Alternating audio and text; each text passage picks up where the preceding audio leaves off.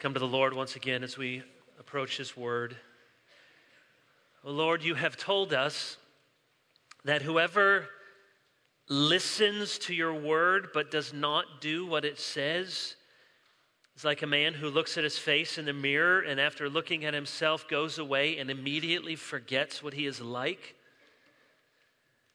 We do not want to be like that. We do not want to be those who walk away and forget everything we've seen, everything we've heard. So we're asking, Lord, that we would not be those who merely listen to the word, who simply set our watches for 30 or 40 minutes to endure the next sermon and get on to the rest of the day. Oh, Lord, what a waste that would be. We do not want to deceive ourselves. So give us power to do what your word says, to be changed by your word, to listen and hear your voice. We pray for Jesus' sake. Amen. Our text this morning comes from the Gospel of Luke, chapter 2, the Song of Simeon. Begin reading at verse 22 through verse 35.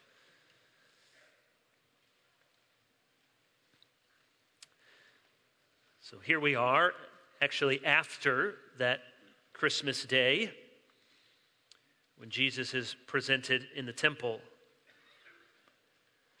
And when the time came for their purification according to the law of Moses, they brought him up to Jerusalem to present him to the Lord. As it is written in the law of the Lord, every male who first opens the womb shall be called holy to the Lord, and to offer a sacrifice according to what is said in the law of the Lord, a pair of turtle doves or 2 young pigeons. Now there was a man in Jerusalem whose name was Simeon, and this man was righteous and devout, waiting for the consolation of Israel. And the Holy Spirit was upon him. And it had been revealed to him by the Holy Spirit that he would not see death before he had seen the Lord's Christ. And he came in the Spirit into the temple. And when the parents brought in the child Jesus to do for him according to the custom of the law, he took him up in his arms and blessed God and said, Lord, now you are letting your servant depart in peace, according to your word. For my eyes have seen your salvation, that you have prepared in the presence of all peoples, a light for revelation to the Gentiles and for glory to your people Israel. And his father and his mother marveled at what was said about him. And Simeon blessed them and said to Mary his mother, Behold, this child is appointed for the fall and rising of many in Israel, and for a sign that is opposed, and a sword will pierce through your own soul also, so that thoughts from many hearts may be revealed. In order to fully appreciate what's going on in this passage and the setting that leads Mary and Joseph to the temple, we need to know something about the Old Testament. Joseph and Mary, as you can see by these quick allusions, are fulfilling 2 different Old Testament customs. The first is the presentation of the firstborn. If you just keep your finger in Luke, turn back to Exodus chapter 13. Exodus 13.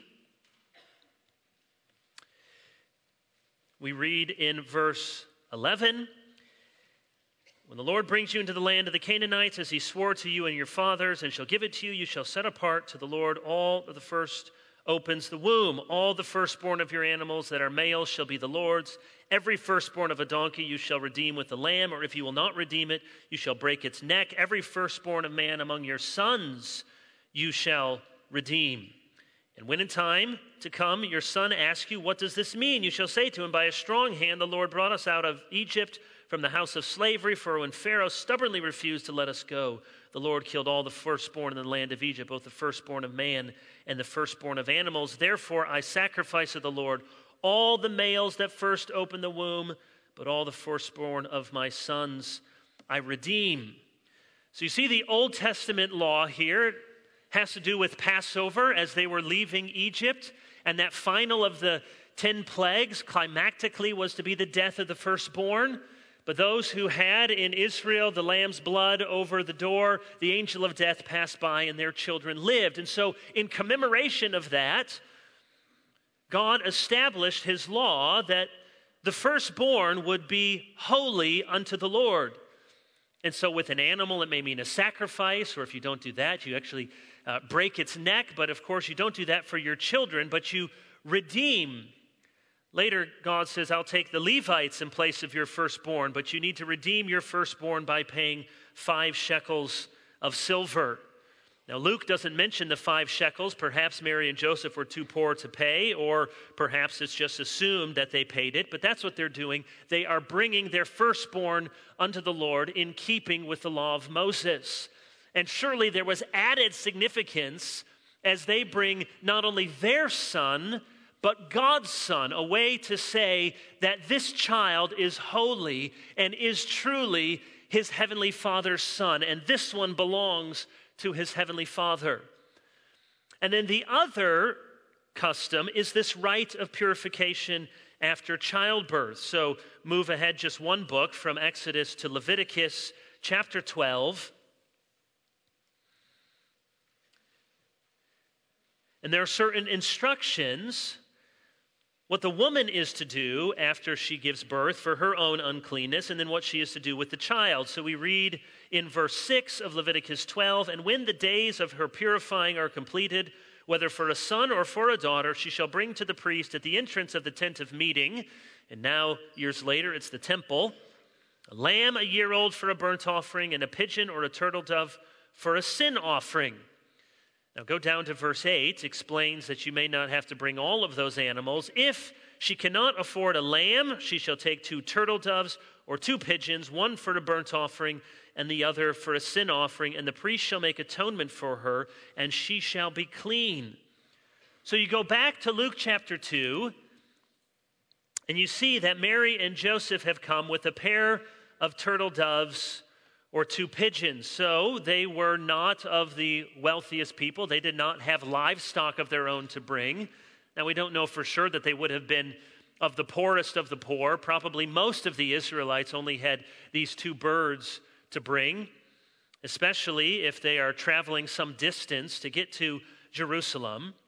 And so they, in keeping with the law of Moses, bring their 2 birds for an offering of purification for Mary after the birth of Jesus. Now, why does Luke bother mentioning this Old Testament stuff? Why is it quoted in 2 places? Why do we turn back to it? Well, one of the reasons may be that he's writing for a Gentile audience. He is writing, you remember, to most excellent Theophilus, perhaps a Roman official of some high standing. He may have found these Jewish practices very strange, and so he's trying to connect the dots for a Gentile audience. But even more importantly, Luke wants us to see that Joseph and Mary were law-abiding Jews. Now, we'll see in just a moment the words from Simeon that Jesus is going to bring division. But the division that Jesus brings was not because he meant to blow apart Judaism or overthrow the nation of Israel. The division he causes was due to the hardness of human hearts.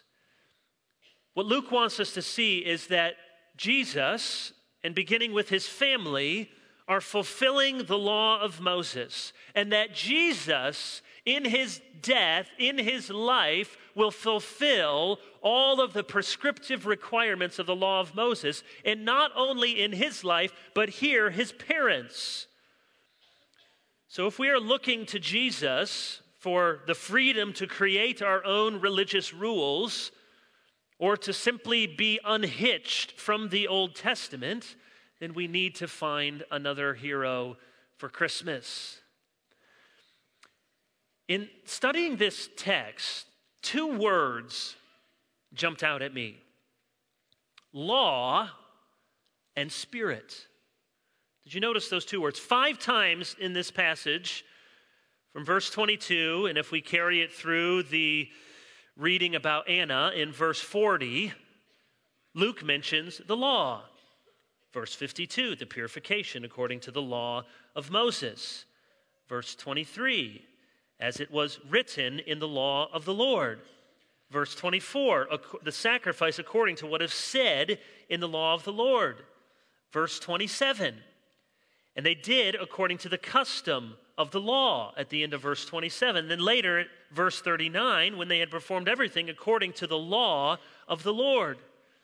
So 5 times in this passage with Simeon and Anna, Luke mentions the law. But did you notice 3 times he mentions the Spirit? Verse 55, Simeon was righteous and devout, waiting for the consolation of Israel, and the Holy Spirit was upon him. Verse 26, it had been revealed to him by the Holy Spirit. Verse 27, he came into the temple in the Holy Spirit. In fact, by the end of verse 40 in chapter 2, Luke has mentioned Spirit at least 10 times in his gospel, and at least 8 times he has talked about someone following the law or observing the Lord's commands. So there is this strong emphasis in Luke that Spirit people are law people and law people are Spirit people.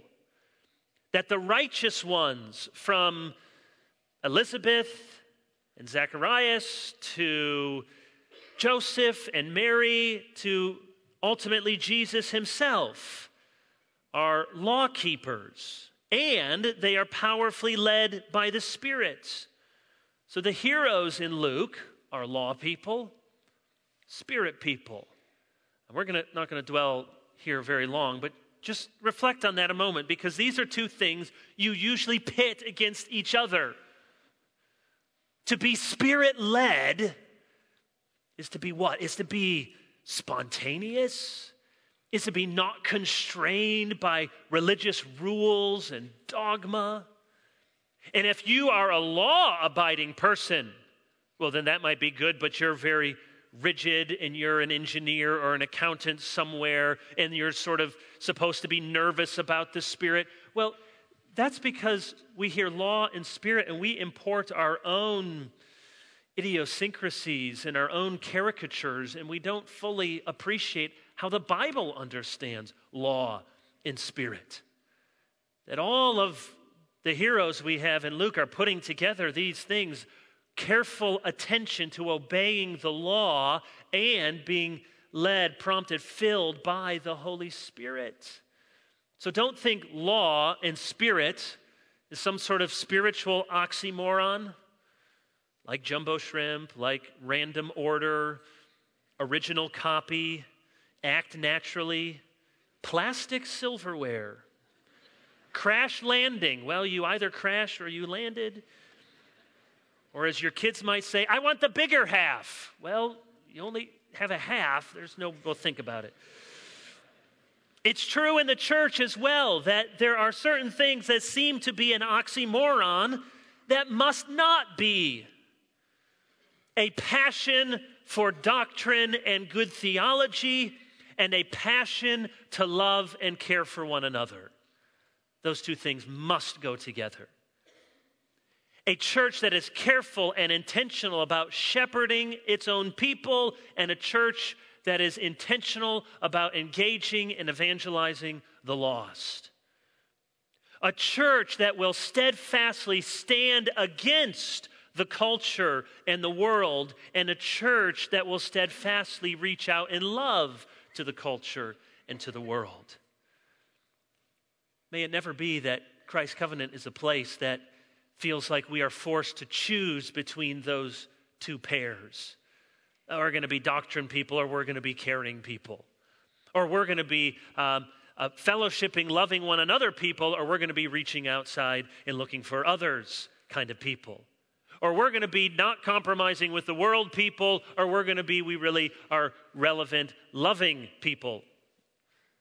Together, law, Spirit. It's the combination we see in these opening chapters of Luke, and of course what we see in the Lord Jesus himself. So Luke wants to establish that Joseph and Mary are fulfilling all righteousness, just as Jesus will, in keeping to the customs of the law of Moses. And so now we meet Simeon in verse 25. Come back on Christmas Eve. We will say more about Simeon the person because he's a twinned character with Anna the prophetess. This morning, not so much looking at who he was, but rather what he said. I want to first look at his song and then look at his sign. So first, and we won't spend too much time here, with his song, because it bears a lot of resemblance to the same kinds of themes that we had with Mary's song and with Zechariah's song. We see that Simeon was godly. He was ready to die, but not before he saw the Lord's Christ. And so he sees Jesus, he takes him up in his arms, and he praises God. And he says, according to the Latin Vulgate, of course he wasn't speaking Latin, but Aramaic, and the New Testament was written in Greek. But in Latin it says the first two words, nunc dimittis, now dismiss. Now let your servant depart in peace. And so this is often called the nunc dimittis. And the previous song from Zacharias was the Benedictus. And then from Mary, the Magnificat. Now let your servant depart in peace. I've seen the salvation. All that you have predicted has come true. Look at verse 31. My eyes have seen your salvation that you have prepared in the presence of all peoples. Every good thing God planned for his people, every righteous purpose God had for the world was there resting in Simeon's arms in this child. Now, most everyone here is at some point you've held a little child, your own niece, nephew, friend, grandchild. And it's precious to hold this life just a few days, few weeks old, to look into this child's eyes and see whatever your hopes and dreams and seemingly limitless potential. But of course, all of those children, as precious as they are fallen, fallible, sinful. What an experience it must have been for Simeon. Even though he may not have realized everything that would come true in this child, he knew enough to know that this was the one he had been waiting for. This was the child after all of those years. Some of you waited and waited for children. Perhaps unable to have children and adopted, or perhaps enjoying the precious life that you see around you.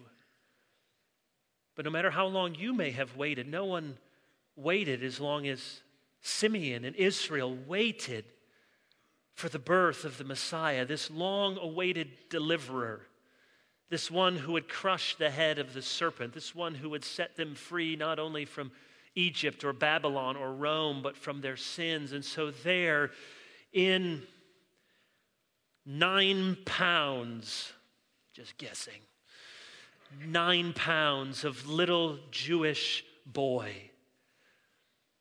was all the hopes and dreams, not only of Israel, but of the world. You could take the salvation of all peoples and literally hold it in the palm of your hand. The glory that Simeon held in his arms was not just for him, not just for Israel, but he confesses it was a light of revelation to the Gentiles, glory to Israel and beyond.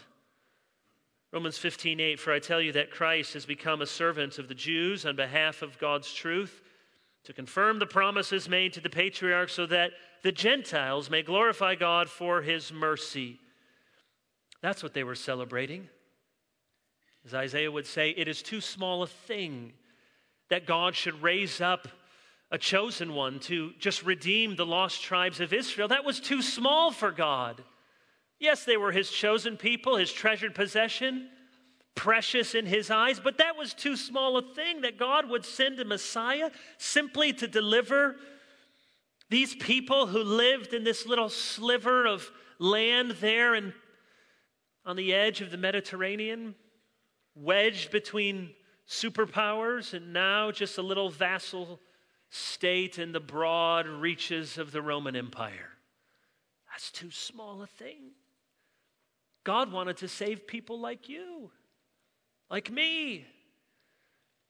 He wanted his salvation to stretch up into Northern Europe and across to Asia and down to Africa and over to the Americas, on every continent, to the nations.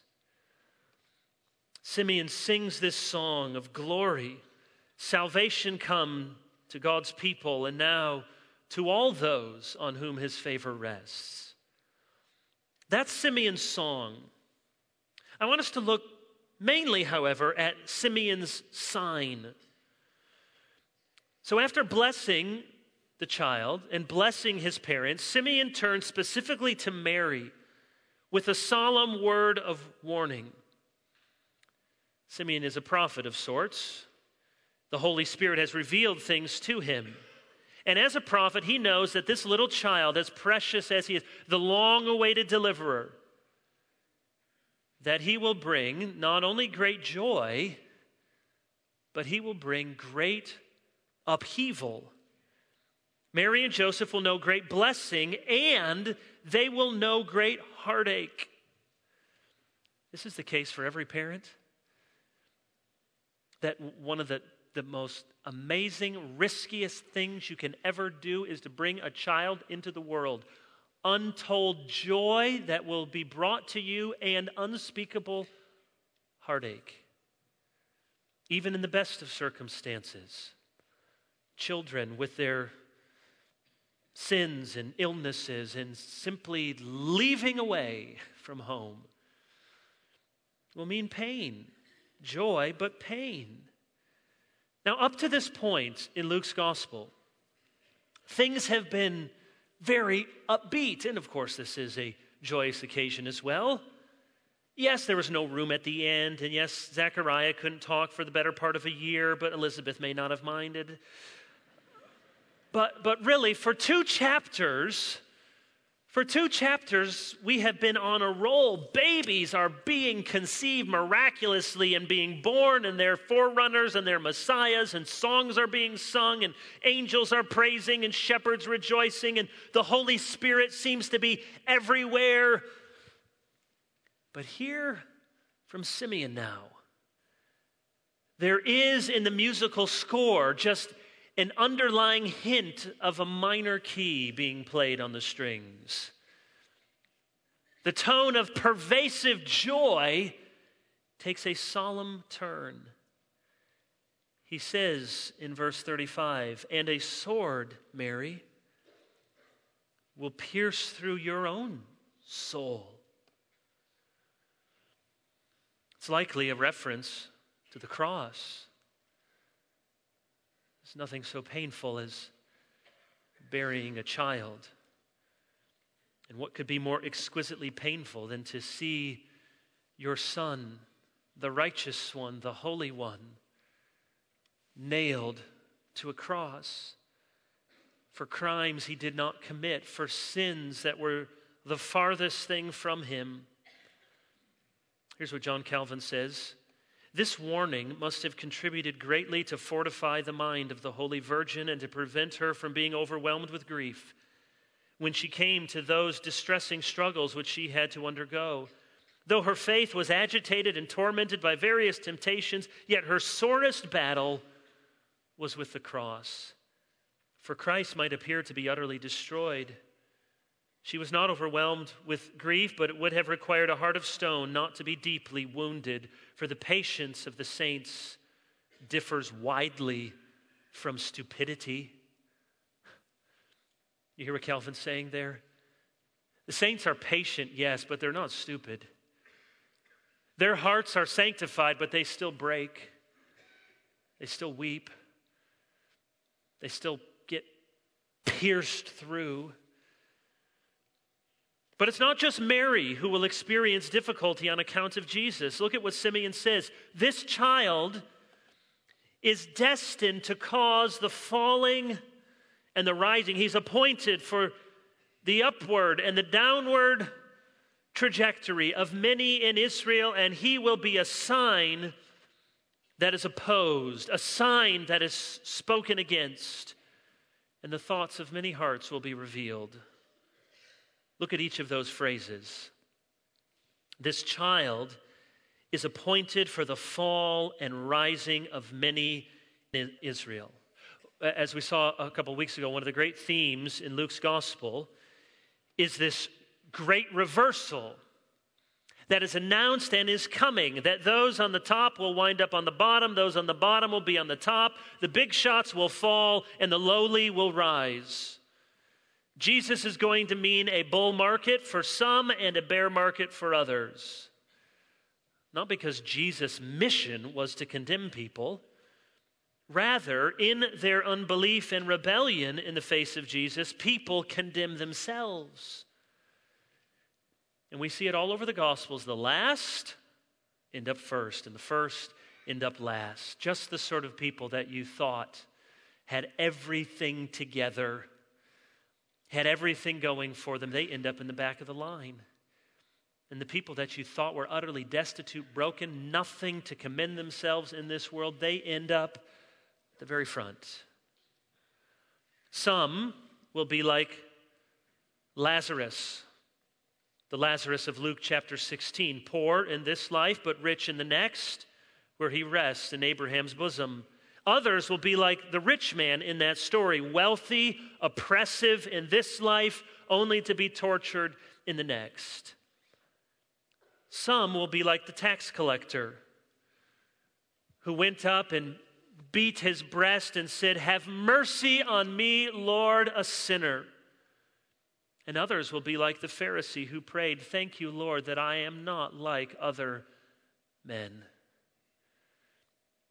That's the fall and the rise of many in Israel. That Jesus will expose the human heart. Ultimately, you only have one of those two responses. Either deep down in your heart this morning, you come before God and you dare not to look at him in his holiness, and you beat your chest and you say like the tax collector, "Have mercy on me. Have mercy. I don't deserve any of this goodness. I don't deserve your blessing. I only come in meekness to ask that you would have mercy and give me what I don't deserve." Either that's your heart, or honestly, your heart, dressed up in your Sunday best, is to stand before God and say, with all pious sincerity, "Oh God, thank you that I'm not like other people.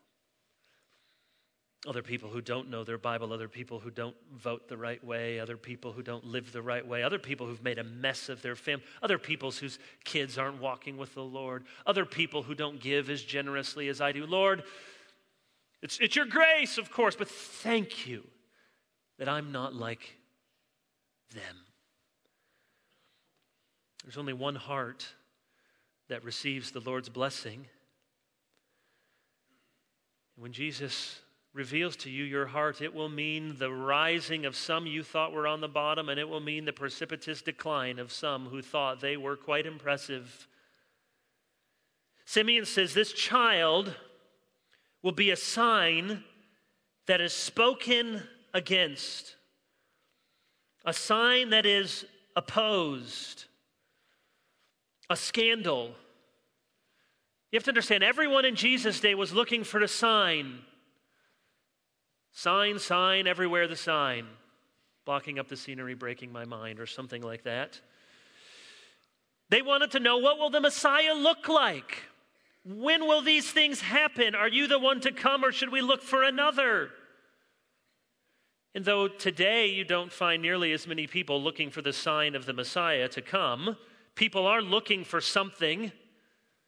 People want to know, is that where I can find healing? Is that where I get deliverance? Is that where I find redemption? Will that add, if I do and purchase the things it tells me to, will that give me purpose and meaning in my life?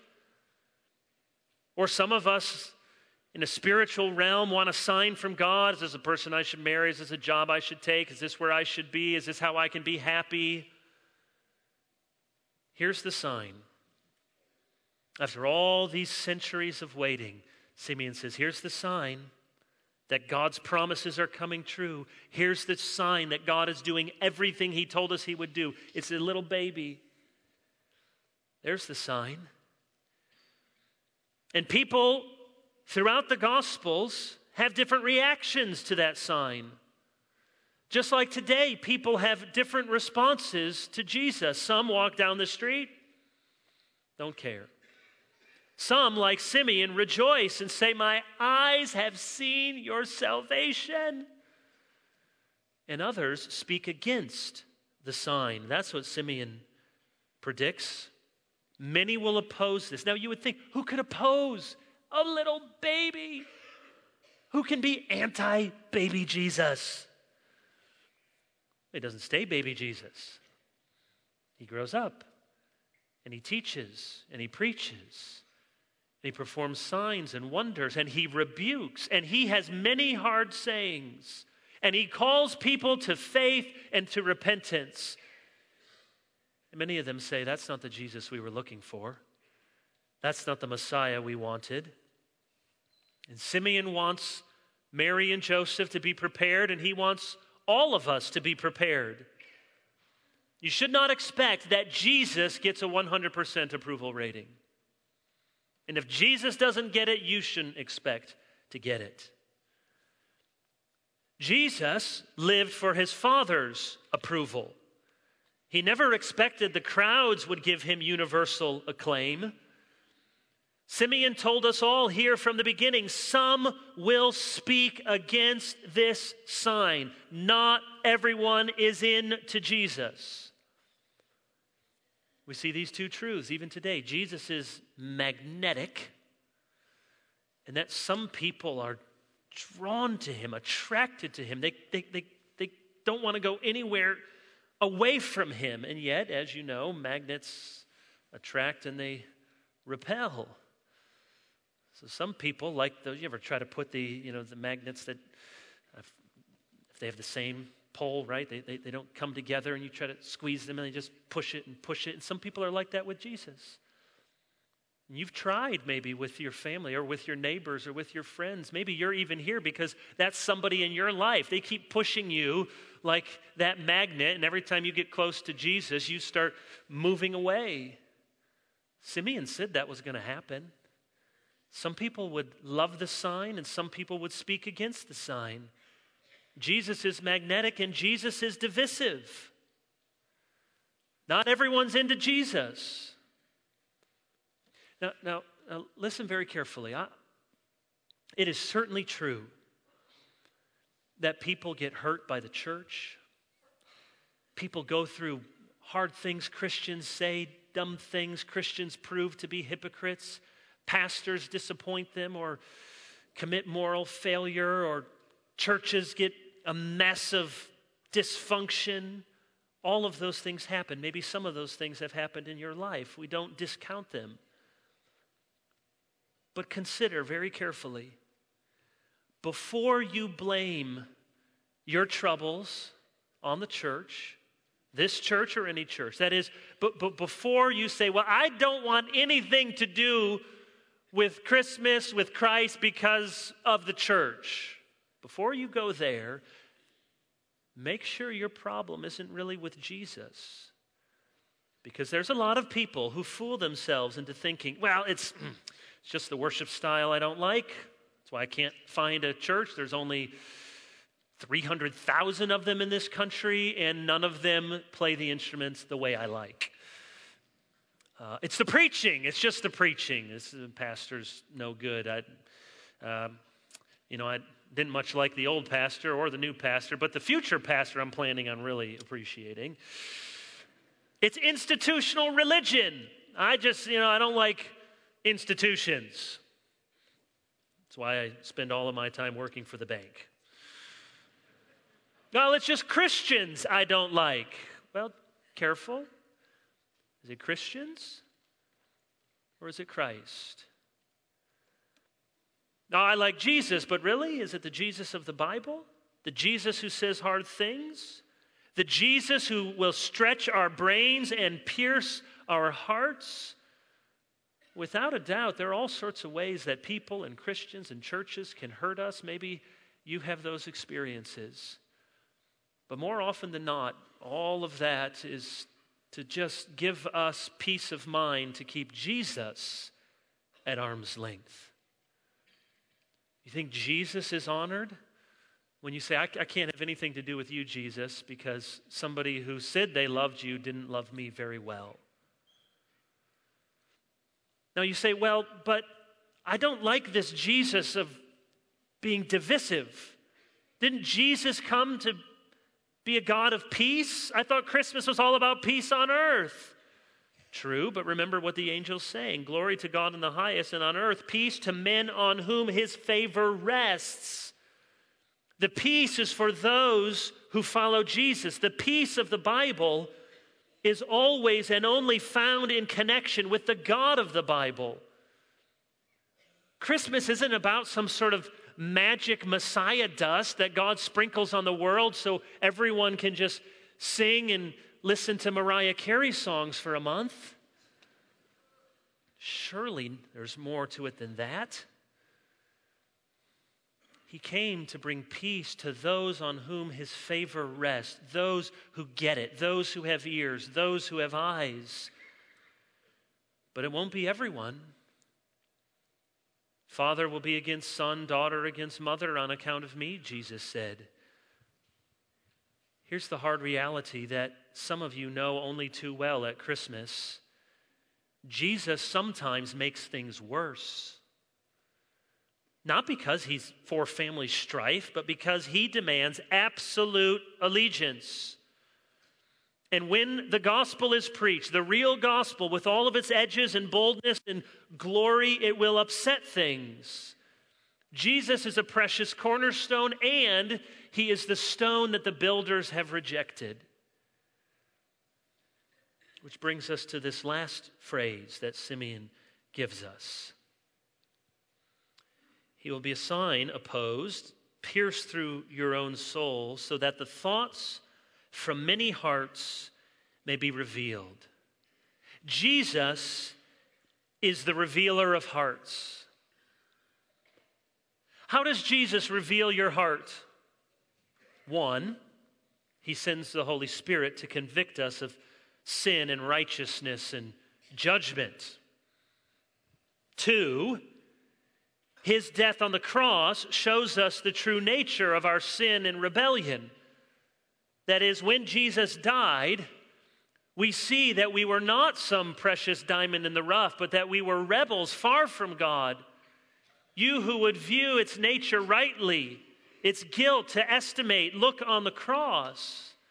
It reveals to us not so much what we were worth, but what we cost. So he reveals our hearts by the Spirit. He reveals our hearts by the cross. And third, he reveals our hearts by showing us who God is and therefore our real heart toward God. Jesus reveals our true affections toward God.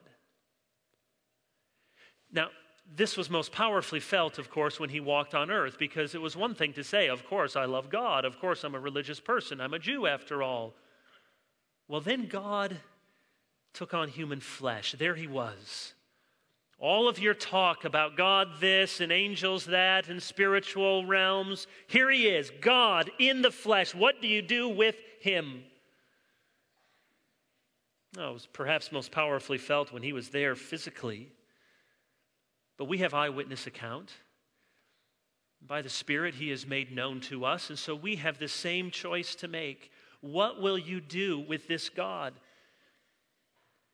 Does nothing. It means nothing to say how much you are into God and into faith and how spiritual you are and how much of a Christian you are and how much Christ means. If Jesus, this person, Jesus of Nazareth, born here, the baby held in Simeon's arms, if this one is not the one you follow, the one you love more than life itself, the one who is your only hope in life and in death, That's why people are constantly trying to tear apart the Gospels, redefine Jesus. It's not so much an intellectual issue. Yes, there are intellectual issues to deal with, but it's a heart issue. We are in rebellion against the living God. Legalists don't like Jesus dining with sinners and forgiving tax collectors because in their hearts they don't want God to be gracious. And libertines, that is the ethically immoral, they don't like Jesus speaking about sin and hell and condemnation because in their hearts they do not want God to be a righteous God. Modernists don't like Jesus doing miracles, talking about demons, because they're in their hearts, they don't want a supernatural God. And postmodernists don't like Jesus talking about truth with a capital T and a narrow gate because they don't want Jesus to be an exclusive God. He's the revealer of hearts because what you see in Jesus is what you have with God. And so there's constantly a struggle. If only we could redefine, reevaluate this Jesus, then we can have a God that suits us, a God that we like, a God that doesn't upset any of our tendencies, our inclinations. But Jesus won't let us do that. We must see Jesus in all his glory, all his attributes, because in seeing Jesus, we see God. And make no mistake, when we take issue with Jesus, we take issue with God. When we ignore Jesus, we ignore God. And when we see Jesus in all his compassion, forgiveness, righteousness, holiness, justice, truth, and grace, let me ask you,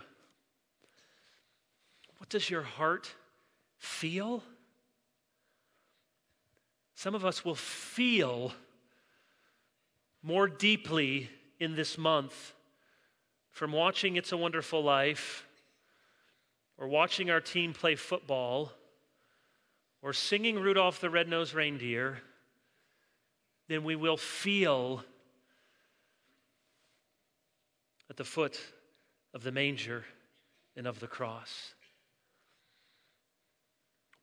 Jesus reveals what we really think, what we really believe, what we really feel, and what we really do with God. So does your heart speak out against this sign? Really? That's not the God I want. That's not the Jesus I serve. That's not what I'm about. Or does your heart explode in song? And on that great day, when he returns, not as a little helpless babe in the manger, but as our great and glorious King, will you rise or will you fall? Let's pray. Our gracious Heavenly Father, we give thanks for this precious one that you have revealed to us that we can know, the one that Simeon longed to see. We have known, many of us, our entire lives.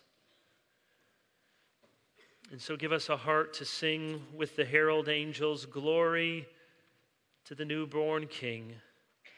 Peace on earth and mercy mild, God and sinners reconciled. We pray that our hearts would be right toward this one. And we ask in his name, amen.